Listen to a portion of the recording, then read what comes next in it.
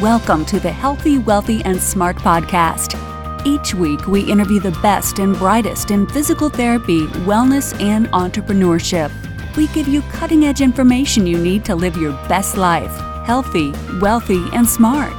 The information in this podcast is for entertainment purposes only and should not be used as personalized medical advice. And now, here's your host, Dr. Karen Litzy.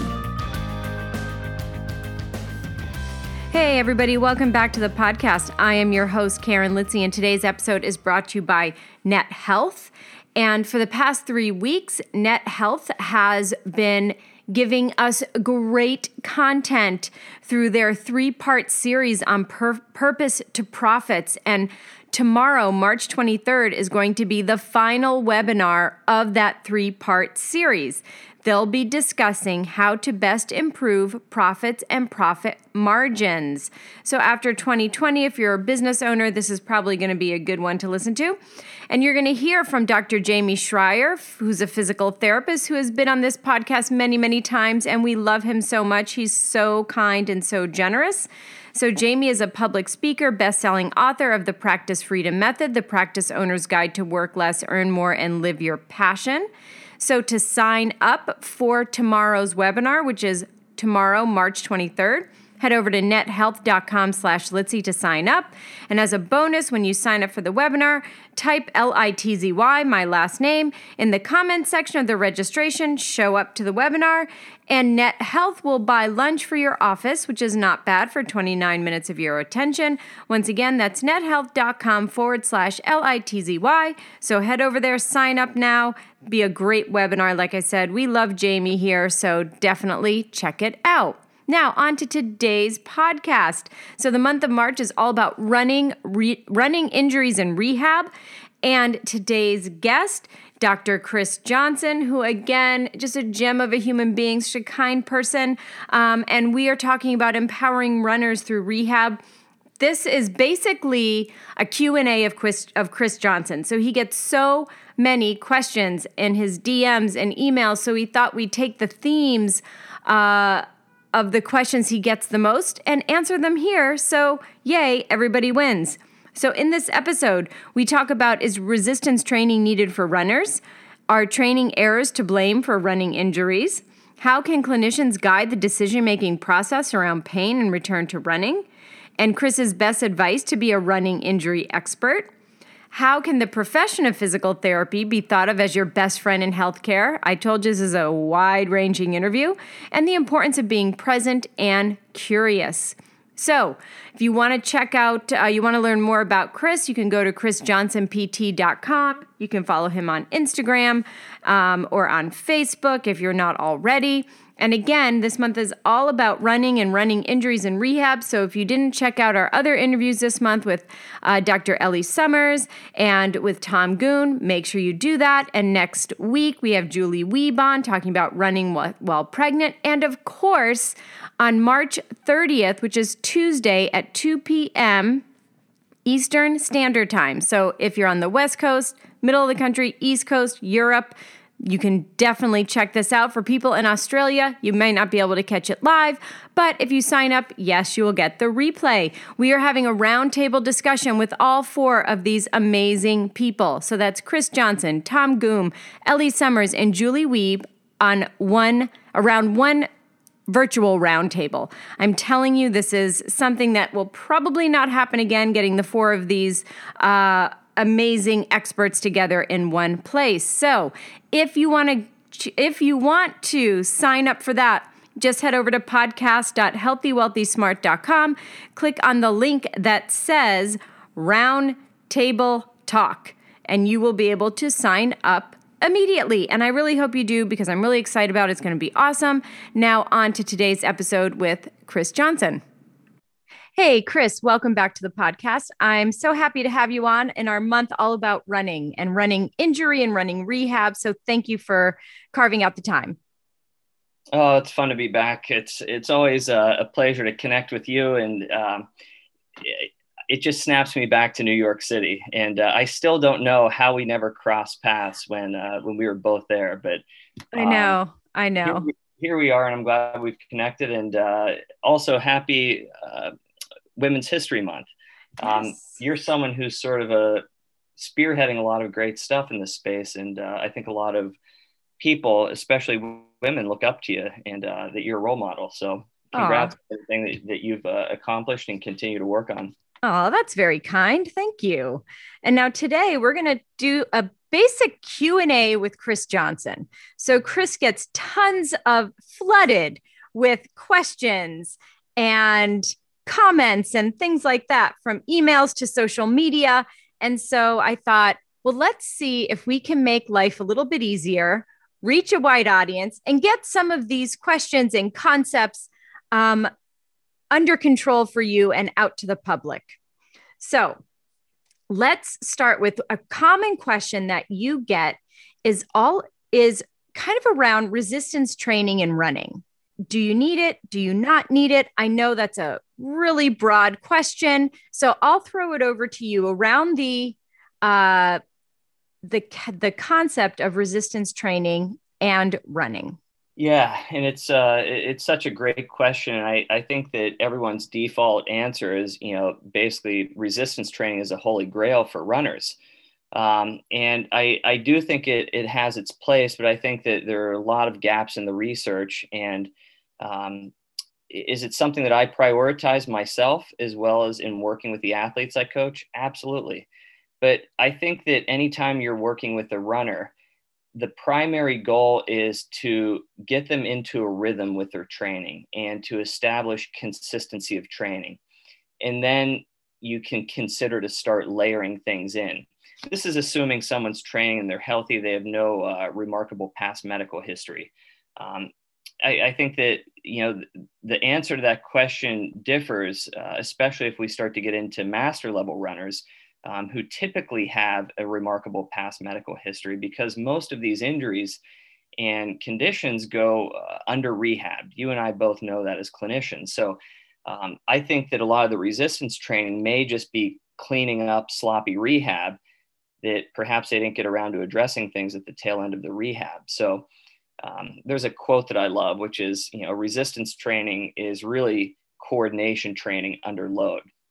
So yeah, I do think it has its place, but it should be there to support our running and to build our capacity to run. But I've seen a lot of people get it wrong, and they end up, whether it's if they're racing, they go into races where they're a little bit sluggish or they're carrying some residual fatigue.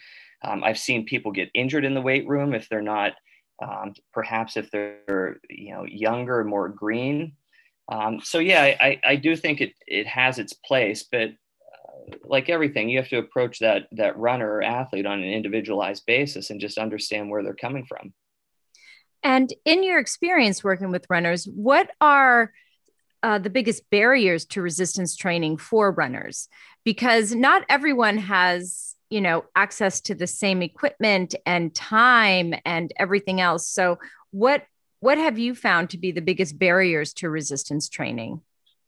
I think a lot of runners are intimidated by it unless they come from perhaps a multi-sport background where they've spent time in a weight room. I think right now with the pandemic, obviously resources and equipment or gyms are not as accessible. Are gyms open in New York City right now or on a limited basis? They're open on a limited basis. I think you have to make an appointment at certain times and things like that. Yeah. And then I think that when people do get to the gym, they may not know what to do and they may resort to something that they see on social media some of the time, which might be fine. But I think that with running has predictable performance demands. So it shouldn't be a mystery in terms of what we're trying to do. We're trying to challenge the calves, quads, lateral hip, and we're also we're not layering this in a ton. We're layering it in maybe twice a week on average. So, but yeah, I think a lot of runners lack direction, and that's something that I try to put out a ton of content online so people start to see how I'm approaching it. And I'm trying to essentially synthesize the literature and translate it to just the everyday runner. And I think that there's also this element of rhythm and timing with running, and that doesn't always get addressed through resistance training. I think perhaps a little bit more since some of Ebony Rio's research, but again, that's really in the rehab sector space, talking about tendons. But I think that a lot of the TNT work, or the tendon neuroplastic training work, just has such salience to resistance training programs as well. So anytime, people work with me, they're going to get accustomed to using a metronome. It's just one more factor, variable that I think that we can control for when we're prescribing exercise. I love the metronome. Yeah. I love it. It can drive you crazy after a while, though. I give it to everyone, even with my younger athletes, they get it, and actually with those younger athletes, I'm talking teens, it's using the metronome, although they're like, oh my God, I have to listen to this again. But it is actually good to give them a little bit of discipline around the movement or around the exercise. But I love the metronome. I have my patients like download the metronome, get used to it when you're exercising. I know it can be a little monotonous, but I think like you said, that with the research of Ebony, Rio, and others, I think it gives people, I don't know, like a little bit more discipline around their training. Yeah, I use it a lot if I'm giving someone calf raises, something like a rear foot elevated split squat. If we're basically doing like a 3-0-3 where it's like down on 3 seconds, up on 3 seconds without pausing. It helps to maintain this rhythm. And a lot of the times I'll stop the exercise when they break that rhythm, because it's telling me that, maybe we're starting to reach the upper end of their abilities for that given exercise. Right. So, and we all know that 3 seconds to one person is very different to another. Yeah. Well, and this is what, when Scott Morrison talks about anchoring, and I just did that Instagram post on, stop being a wanker, start to anchor. I'm starting to realize I'm becoming a dissenter. But, that's where the metronome comes in. And I've played with this so much. I mean, my neighbors probably think I'm crazy because I'm like out front with a metronome going and I'm doing all these weird exercises. Well, weird to them. What sort of things do you implement to get over the barriers? Well, you just answered that. Anything else that you may implement to get over barriers to resistance training for runners? Like you said, in that runner who is very intimidated, who maybe never used resistance training before. Yeah. I mean, a lot of the times when patients show up to my house, I mean, I'm working out of my garage. We have a space on our property. When they arrive, a lot of the times I'm deliberately training. So they see what I'm doing and they see that this is a normal part of my routine. And then they get a lens into my racing background, yada, yada. And so I want them to realize that this is something that is normal. And I think in a lot of running circles, and I think this is starting to change, that it's not prioritized to the extent that it is. And maybe I'm just getting older because, as a master athlete, it's amazing having dealt with some patellar tendon issues. Like my body craves resistance training, where if I don't do it, I start to sort of get reminded. My knee feels so much better after I load it and load it relatively heavy. Now, you have to be cognizant for reasons I mentioned before in terms of like, you're not going to want to do a bunch of heavy squats if you have a race coming up. You can keep your body under load, but you need to be a little bit more calculated with your exercise selection, as well as your dosage. Yeah. And that's where I think working with a coach or therapist or someone who understands one, resistance training, and two, race training, and how you can kind of blend those together is really important. And now sticking with training, let's talk about training errors. Can we just blame everything on training errors? Is that an okay thing to do now, or is that not good? And I say that with a wink for those people who are listening. Yeah, I mean, I think it's a convenient thing to do, but I think that I'm going to get myself in trouble here. I think it's a little bit lazy too, and I think that having lived in New York City, that you realize the life load factor, right? There's different stressors in New York between loud noises, smelly things, financial stressors.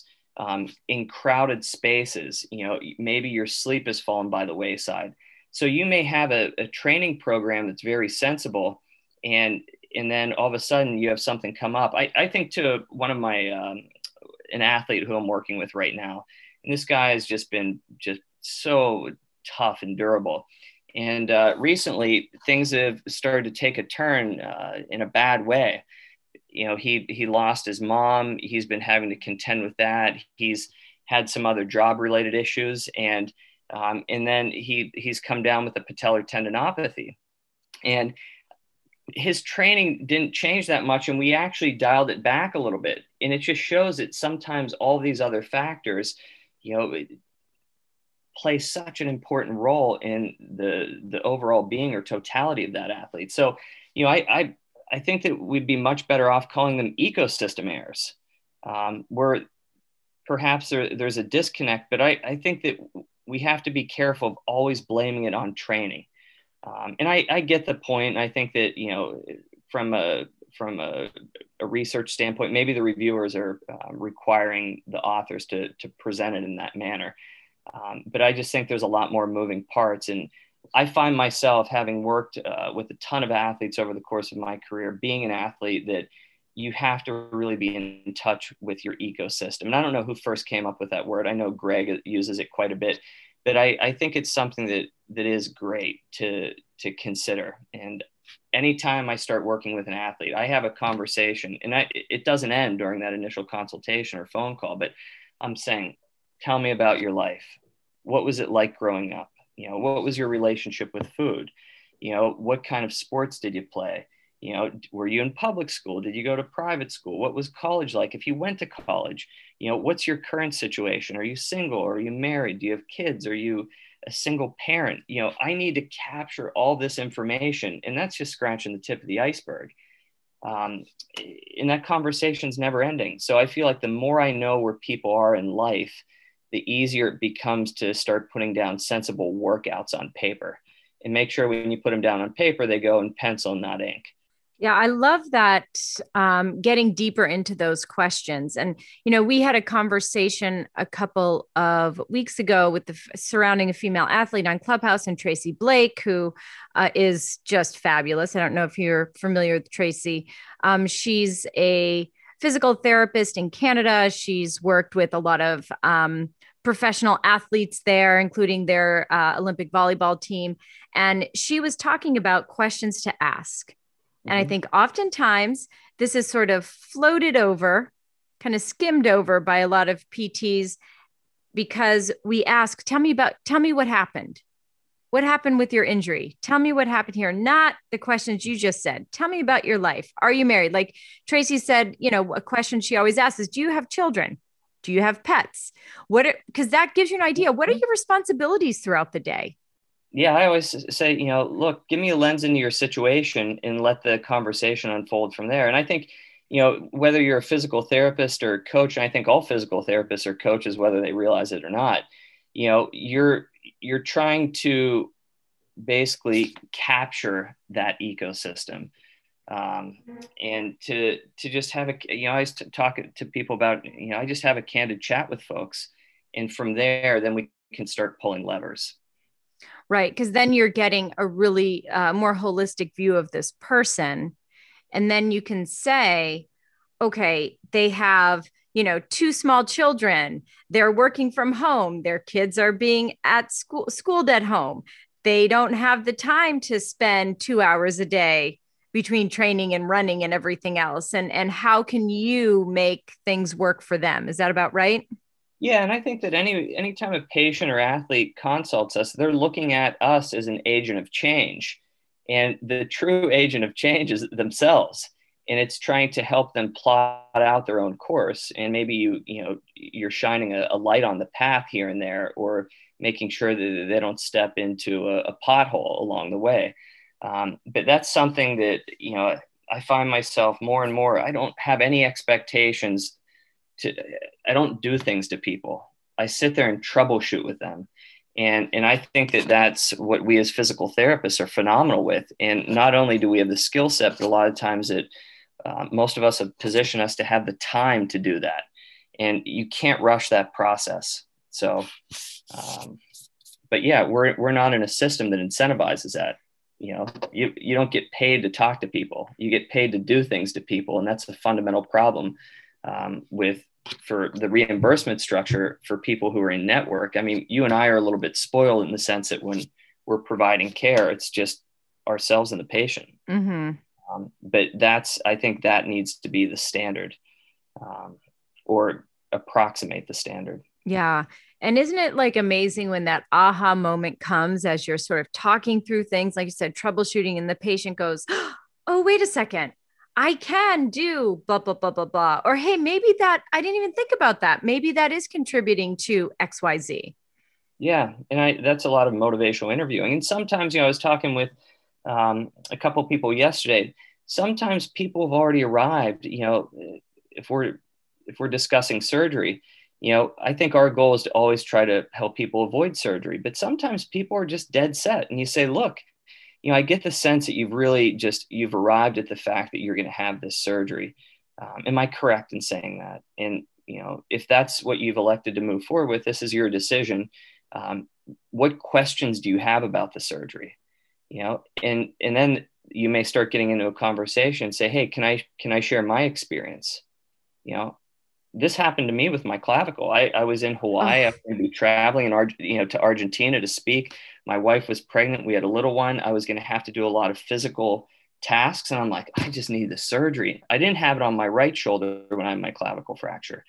And I was just dead set. I'm like, I'm in Hawaii. There's a competent doc. This is not a super involved procedure, like a soft tissue procedure of the shoulder or hip. And I had this, and I could effing kick myself for doing that in hindsight, but no one would have talked me out of that at the time.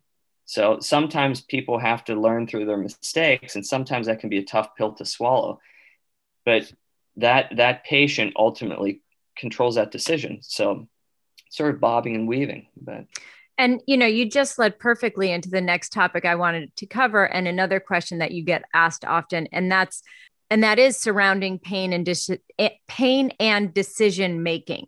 Mm-hmm. So I feel like you led perfectly right into that. So let's talk about how we as clinicians and practitioners, where our role is when it comes to pain and decision making for that client or that athlete. Yeah, it's one of the first things, if not the first thing, that I discuss with people. I did a book chapter for this. It's called Clinical Care of the Runner. Dr. Harris, who's a physician at University of Washington, was the editor. And he asked if I would write a chapter on training principles. And I essentially said the first thing that we need to discuss is someone's relationship with pain and what their understanding of it is and how they approach decision-making in and around pain. Because if you're running, you're going to be dealing with pain at some point, And I think people have an inaccurate understanding a lot of the times. And I think sometimes I'll use an analogy that Mike Studer used, which I think is brilliant. Sometimes when we're out training and we're driving through a school zone, right? School's in session, the lights are blinking, slow down. All right. Sometimes you may be driving through that crosswalk, school's in session, lights are blinking, and you have a crossing guard who's standing in the middle with a stop sign. Maybe that's a case if someone's dealing with a bone stress injury. So you need to really heed that. Other times you may be driving through that school zone. It's a weekend, no blinking lights, proceed as usual. And I think that's a good way to think about training. But, you and I both know that if someone has a lower limb tendinopathy, we want to monitor their pain and understand how it's responding as a function of a particular training session, whether that's a run, whether it's a plyometric training session or a heavy, slow resistance. But we don't want to shut that person down. And as much as we in our profession may be high-fiving each other, thinking that we're doing a good job of this, most of the people that consult me, even people who perhaps worked with me in the past for short periods of time, they still, when they experience pain, they assume damage and inflammation. And what do? A lot of times they'll resort to taking anti-inflammatories. And here we go. I mean, this is where things go south. So I think it's just important to say, hey, what sense do you make of this?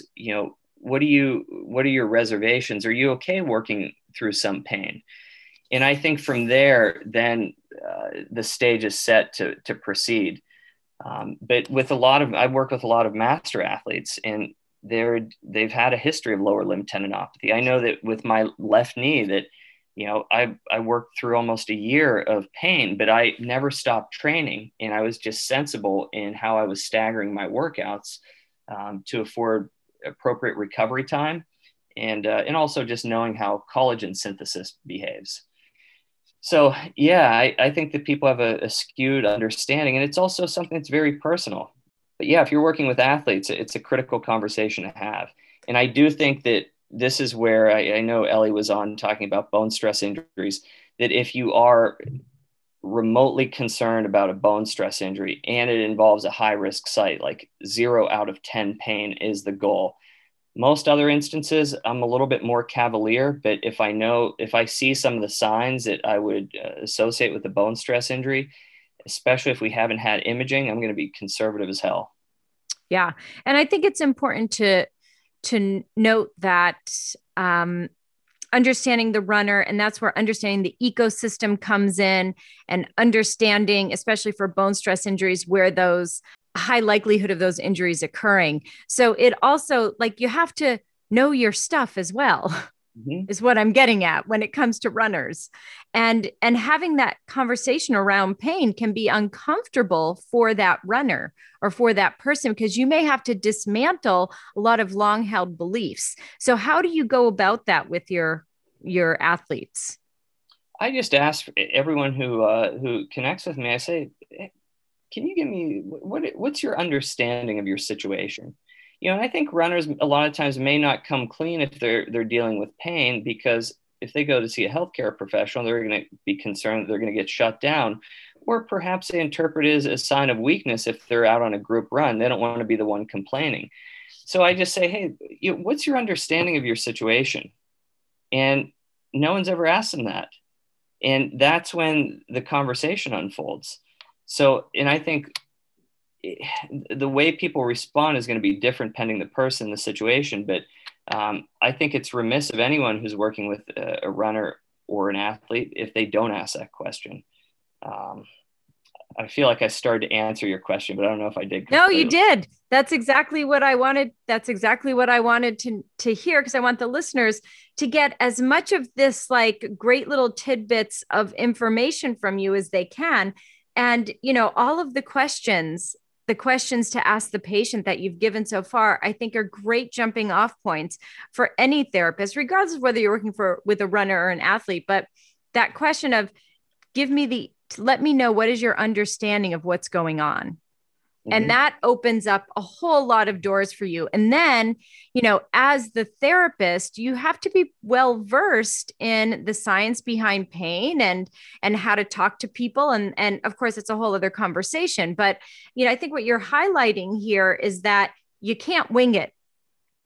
No. And I think sometimes, I had a question from a third year DPT student who watched a presentation I gave at some point. And they're like, hey, I feel like I'm starting to ask the right question, but then I don't know how to respond and follow up. And I think that, you can't rush this process. If you're a young clinician, that you're going to get better at this through reps, through life experience, and just through sort of being in the trenches with people. But, the other thing I tell folks is I say, look, you're a smart person, and I, want to first acknowledge the fact that I think it's good that you're being proactive in addressing the situation, but left to your own devices, what do you feel like you need to do to get on the other side of this? And they start to formulate a plan. And I don't need to do anything. I just need to pose these questions and say, like, I think that's pretty sensible. Are you okay if we nudge a little bit? And you start to basically prepare them for the fact that this plan has got to be progressive if we're talking about getting them back to running, because they have to get back to a low-level plyometric activity. And I just love these conversations. And, people ask me, they're like, where do you learn motivational interviewing? I'm like, I lived in New York City for a decade. I'm like, I just talk to people and I have no agenda. I'm just curious. It drives my wife crazy because if we're ever out in public, this happened yesterday. I had to get a new watch because my watch crapped out. And this guy was checking out some watches and we just got to talking. And my wife is looking over at me like, here we go. Your wife is looking at her watch like, yeah. Oh, come on, Chris, get it together. Yeah. The kids are like knocking things off the shelves. Yeah. But it's true. I think that, asking good questions, motivational interviewing, yes, there's a lot of books. You can pick any book on motivational interviewing and read it, and it will definitely give you some insight. But it's the more you do, it's the more people you talk to, and not just your patients, anybody.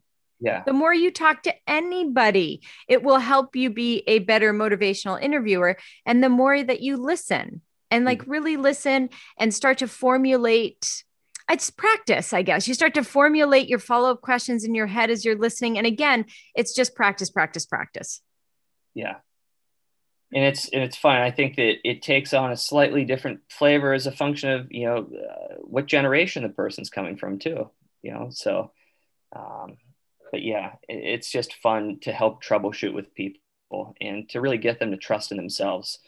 Because most of the folks that consult me, I mean, they're endurance athletes, namely runners and triathletes these days, and they're going to manage their situation conservatively. Sometimes I feel like they need to be talked off the ledge if they're going to opt for a more invasive procedure, if that's not really appropriate, or perhaps an injectable of some sort. But yeah, getting people to trust in their body and not drag them in for physical therapy all the time, and I have to prepare people for that, to say, how do you anticipate this is going to go? And they're like, well, maybe I'll see you 2 to 3 times a week for 6 to 8 weeks. I'm like, who's footing that bill? No one's gonna, No. Yeah. So I say, but this requires a lot of work on us on the back end, because when I write an email, I mean, the email I wrote to this person yesterday was basically like, 2 pages. And because the kid's dealing with a bone stress injury, the parents don't really understand the implications of it. He's going to be running competitively in college. And I think that he was under the notion that he was going to be back to running in 4 weeks. And I'm like, let's talk about more like 4 months. And I laid this out, and I'm like, I know this is probably a little bit, overwhelming, or you weren't expecting to hear this. What are your thoughts on this? To engage him, to just know where he is after I've presented this information. And he got the memo. But that's a tricky thing about bone stress injuries, is people fall under the idea that they're just going to, take a couple weeks off and plug back in. And that's not the reality. Yeah. And again, that's where you as a therapist and a coach comes in and helps the decision making. You're not that runner, you're not that athlete. So you're not the ultimate decision maker, but your job is to give as much information and your professional opinion as to their situation as you can. Yeah. And I think that it traces back to that question, is like, what are your expectations or questions around this surgery? I mean, this is a very involved procedure. They're putting you under anesthesia and they're cutting your body open. I never will frame it like that, when I'm working with people, but I rehabbed all these people after these very involved soft tissue procedures of the shoulder when I was in New York, coming from Dr. Nicholas and his staff. And yeah, I'm like, this is going to be 6 months to a year before you feel like your shoulder is like firing on all cylinders. Yeah. I had a complex soft tissue shoulder repair, and it was a year. Anyway, we can go on and on when it comes to patient mindset, fear, trepidation, and everything else. I think that's for another podcast. But I think you definitely got across the decision-making process on behalf of us as a therapist or coach, and how we can influence that process for the patient. Yeah. And I think that if patients aren't on board, I mean, if they are around muddy water where there's a sinister situation and they start sort of dilly-dallying, I think that we need to really put our foot down as therapists too and say, look, you've consulted me, and here are my recommendations, or here's my professional advice. And if you're not going to take it, let's just part here. And sometimes we don't need to do that a lot, but I think sometimes we drag our feet as clinicians. And we need to put our foot down if we have to protect that person from themselves, because we can't get tangled up in that mess. I can't think of the last time that's happened, but it has happened over the course of my career. So those are sticky conversations to have, but for the safety, our job is to protect our athlete, our patient. So if that is our job, then you have to have those sticky conversations. Yeah. And that's it. All right. So I think that was, thank you for that conversation on decision making. And hopefully it sparks, plants some seeds in our listeners here. And now we'll go on to two more questions that you get, the easy ones. We'll breeze through these two. These are easy. How do you become a running injury expert? I don't know. How many times do you get that question? How can I do what you do? And on that note, we'll take a quick break to hear from our sponsor and be right back. Do you ever look at your profit margins in your practice and wonder if and how they can be improved? Well, on March 23rd, tomorrow, is the final webinar of Net Health's 3-part series on Purpose to Profits. They'll be discussing just that, how to best improve profits and profit margins. You're going to hear from Dr. Jamie Schreier, physical therapist. He's a public speaker, best-selling author of The Practice Freedom Method, The Practice Owner's Guide to Work Less, Earn More, and Live Your Passion. Head over to nethealth.com/Litzy to sign up. As a bonus, type Litzy in the comments section, show up to the webinar, and get lunch on Net Health. Once again, that's nethealth.com/LITZY. Sign up now. Yeah, I love getting it. It's flattering. And it's something that it was sort of, I look back and there are a couple defining moments in my life. And one was when I was told that I'd never be able to run again. You will never run again. All right. I heard that a couple times from very world-renowned orthopedists. And I think that's what ultimately put me on the trajectory to do this. And I never ran competitively when I was younger. I probably should have been channeled into a little bit more of a running program, but I was always playing different sports, from skateboarding to soccer, to tennis, to baseball, to basketball, to lacrosse, to, rollerblading, snowboard, like you name it, I played it. And except football, just because my high school didn't have a football team. So I always relied on running to help me in sport, but I feel very fortunate in hindsight that I never started really formal distance running until I moved to New York City around like maybe 24 or 25. But I think that when I started getting into triathlon is when I started working with a lot more runners. And I think when I started distance running, that was around the same time. And it's just a fun bunch to work with. And I think that initially I was overconfident, and it got to be frustrating when I'm like, geez, this is a healthy person. Like I would send them out. I'm like, hey, I think you're doing good. And they would come hobbling home, or they would call and be like, oh, I blew up on that run. And I'm like, why are these people blowing up on these runs? Like, I thought they were doing a good job. And then it just really forced me to stare at myself in the face and say, like, what do I need to be doing to really help these people? And, I started reading a lot of the research. I started spending time around runners. I started speaking a lot with this fellow, Bruce Wilk, who is sort of like a savant with running, who unfortunately has since passed. But I started to really get a handle on running, and not only on running, but just the mindset of runners, how they approach training, how they've sort of just been dismissed by the medical community because you're like, oh, here's a runner. Here comes another crazy runner. And then you start to realize that when someone tells you they're a runner, you don't have other athletes when you meet someone. You could meet a world-class athlete, and they may not come clean with the fact that they play a competitive sport professionally, or they play a professional sport until you talk to them. Runners are like, I'm here, I'm a runner, And so they really suffer. They go through an identity crisis. So you have to look at this from so many different lenses. You have to understand the performance demands of the sport. You have to understand, just running communities. You need to understand that these people's identity revolves around their running. So they become fragile when they're not running. So I just loved the challenge of, addressing all these different factors. And it helps that I'm still training and racing competitively, because I sort of go through, I think, a lot of the same struggles and challenges that they face, so I can speak to them. But I think that if people want to go in on running as a young clinician coach, running is having a moment. Go all in, right? We saw an uptick in running with the pandemic, and I think that if you're going to work with runners, you don't want to say like, oh, I do general outpatient orthopedic rehab. It's like, no, my whole practice revolves around running. And people are like, they come to me because they know that, you know. Um, Unfortunately, I've had a pretty rich experience in terms of my didactic training, and you know, when I was getting reps under my belt in New York City.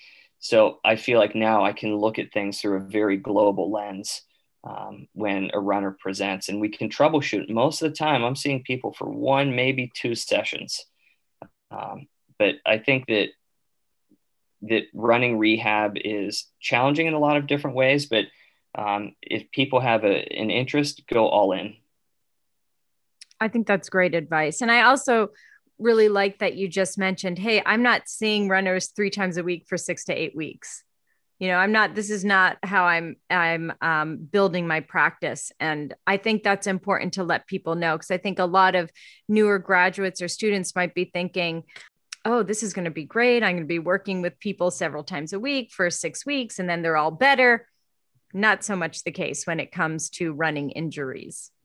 Yeah, and their runners just seem to perpetually get these niggles and aches and pains. But you know, I think it's doing a disservice, because if you bring someone in, if you say, "Hey, look, I need to see you a couple times a week for the next 6 to 8 weeks," you know, if someone told me that, I'm like, man, I must have something serious going on. So I just say, "Hey, look, I'm not concerned anything sinister is present. I want you to be sensible. You're around muddy water, but carry on, all right, and call on me if you need me." And I think that they're like, wow, I've had people reach out and they're, you know, this person told me they were running 5 to 6 days a week and their quads were a little bit sore. I'm like, oh, you're good, man. You don't need to see me. You know, I said, and I asked them some more involved questions, but I'm like, you don't need to see me. That's a really empowering message, you know, because the person's like, hey, I'm here ready to pay you, and you're telling me that you don't want to see me. A guy who's become a good friend of mine, he was dealing with some hip pain. He was in a bicycle accident, and he had some films and between x-rays, MR, because a woman who was pulling out of a parking lot had collided with him for whatever reason. And, you know, and I got a lens, you know, I saw his power profile on his bike. I saw the lifts that he was doing because we were training at the same facility. And he's like, I need to come and see you for physical therapy. I'm like, no, you don't. I'm like, I'm watching you lift, man. You don't need to come and see me for, you know, let's just chat if we cross paths here. And he's become a very good friend. He always jokes. He's like, you're the only PT who told me not to come and see you. He's like, all these other people are like trying to get me in and get me on these programs and tell me I need hip surgery and PRP and yada, yada. But you need to know that nothing sinister is going on. You know, right. The flip side of the coin. Right. And that's where experience comes in and confidence as a clinician comes in as well. And that takes time. Yeah. Right. So you're not going to be, so what I'm getting is, if you want to be a running injury expert, go all in, read the research, do the things, take the classes, and take time. It takes time, and leave your ego at the door. Yeah. And I think the patterns they'll become pretty straight away in terms of where runners are getting into trouble, you know, where these injuries are manifesting. And, you know, I think that most of it is being disconnected or out of touch with your ecosystem, and not laying down programs that sort of reflect your ecosystem, and realize that target is always moving, right? Mm-hmm. Yeah. Yeah. Excellent.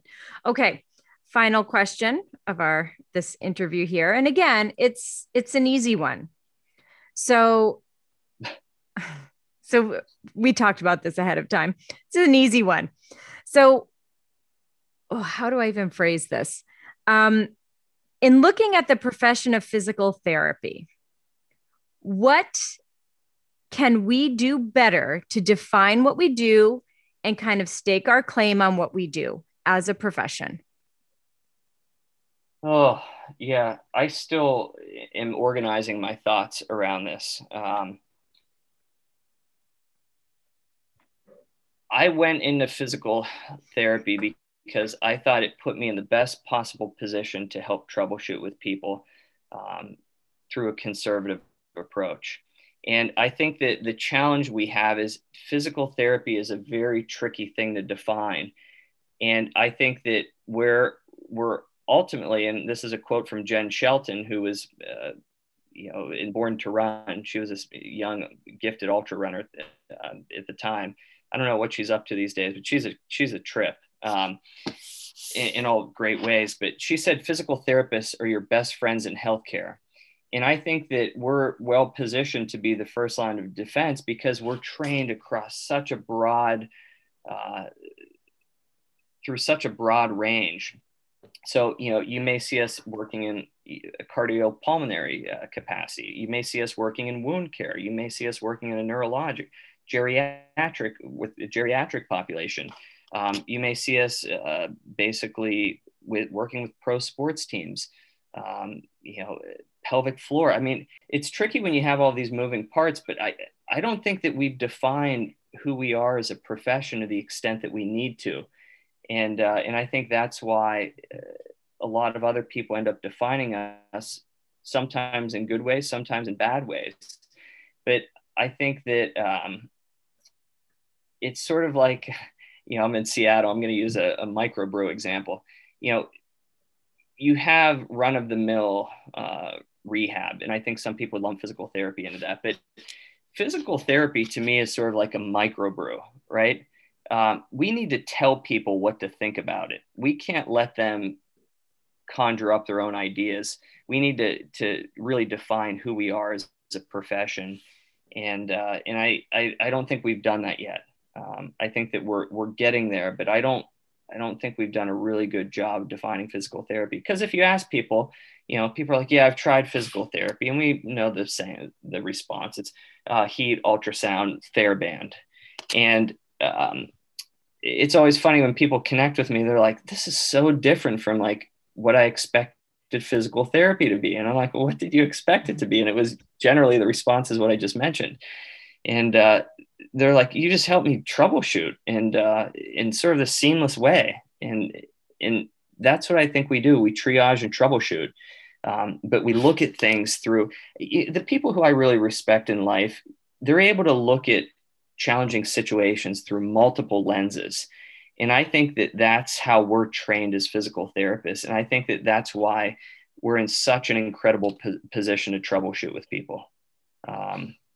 So I don't know, you got my gears grinding even more. And I think about this morning, noon, and night is, how do we better define our profession so we don't let people conjure up their own ideas of what it is? Because I think a lot of times if they've had a bad experience, that it becomes very skewed. In just saying physical therapy doesn't capture it. Yeah, I agree with that. And so what can we do as a profession to change that? I agree it needs to be changed. And I agree we need to be the ones out in front talking about what we do and how we do it and why we do it. So when you think about that, what sort of ways can we be out in front and take control of the narrative? Yeah, I mean, I think it needs to be orchestrated. And I think that that's a major challenge right now, because I think that as a profession, we're a little bit more fragmented than one might think.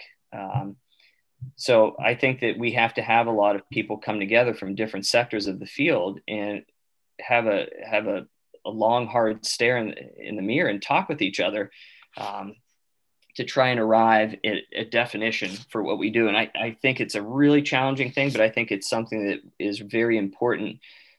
But I think also individuals like yourself, where you start to represent the profession, I try to do the same thing. I think that holds a lot of weight too. So I think you sort of have to take a multi-pronged approach. Yeah. Yeah. So you have to take that 30,000-foot approach by having a lot of people from different areas come together and give that wide umbrella. But then from a micro position, individuals can also be out there and trying to change, to make a change. Yeah. And I'm confident that we're going to do that. I don't know. I feel like I'm in my early 40s now. I'm starting to become more reflective in life. Right. And really think about, a lot of things, one of which is a profession. And, I just feel like a pig in poop having landed in this profession because I'm such a diehard PT. But I also I feel like the perception of physical therapy needs to change too. And, I will say that I do see it changing slowly. I mean, this is a big ship to turn. And I'm talking from a societal standpoint. And I say that because I see more and more in mainstream media, whether it be on television, print, blogs, podcasts, etc., that journalists are now reaching out to physical therapists, whereas before they would have reached out to a trainer, a chiropractor, a yoga instructor, something like that.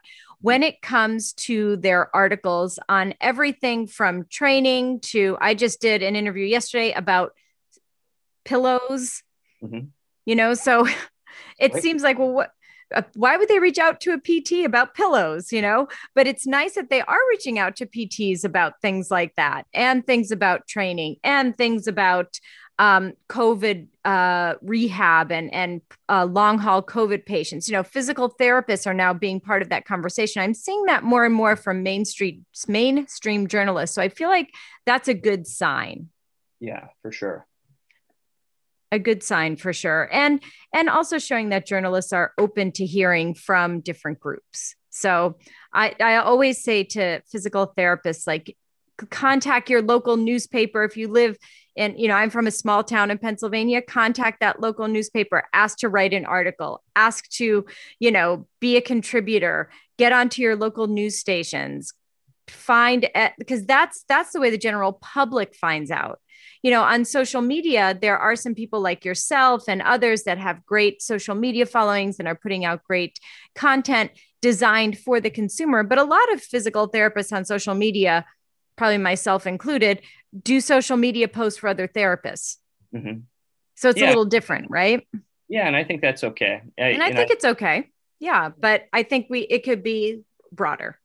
Yeah. I think that when I work with folks, and I'm not alone here, but when people start getting a lens into my thoughts on a particular situation, if they're like, hey, I have some calf pain, they call me on the phone, they're like, they may be an athlete, and they're like, hey, I have some calf pain. Well, great example. This guy reached out to me the other day, and he was dealing with what he was told was an Achilles tendinopathy.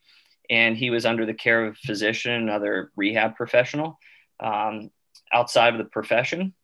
And I'll leave it at that. And when he came to see me, his primary complaint was he was starting to lose coordination in his left lower extremity on the run, and he started to feel more disjointed on the bike. This isn't an Achilles tendinopathy. He may have symptoms that are consistent, but that's not what's driving. So, you start to think, okay, well, what could this be?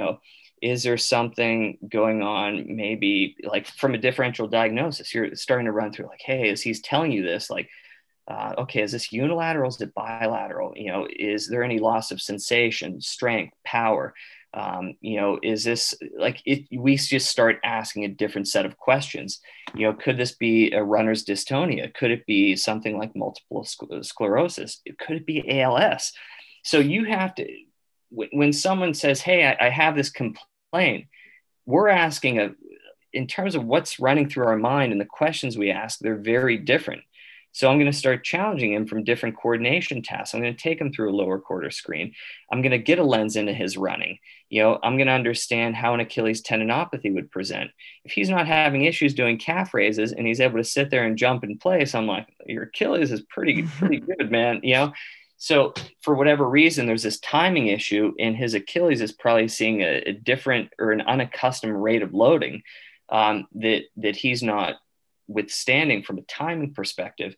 So, he's someone that probably ultimately needs to consult a neurologist, right? Yeah. So why has no one told him that for a year? And they're telling him that he needs to do a more aggressive form of scraping and he's a candidate for a PRP. Excuse my language, but fuck that, right? So this is where our role is just so critical, because we spend an hour with people, or at least, a lot yeah. And we can sit there and troubleshoot with people and really get them into the right hands. Why has no one ever told? He's like, your assessment makes so much sense to me. And so that's many examples. Yeah, many, many examples. Well, Chris, this was great. What a good conversation. I think there's got a little bit of everything in here, and hopefully we answered a lot of the questions that you get on a daily, weekly, monthly basis. So thank you so much. Now, where can people find you?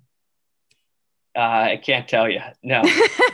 I'm going off social media now. Yeah. Where can people find you?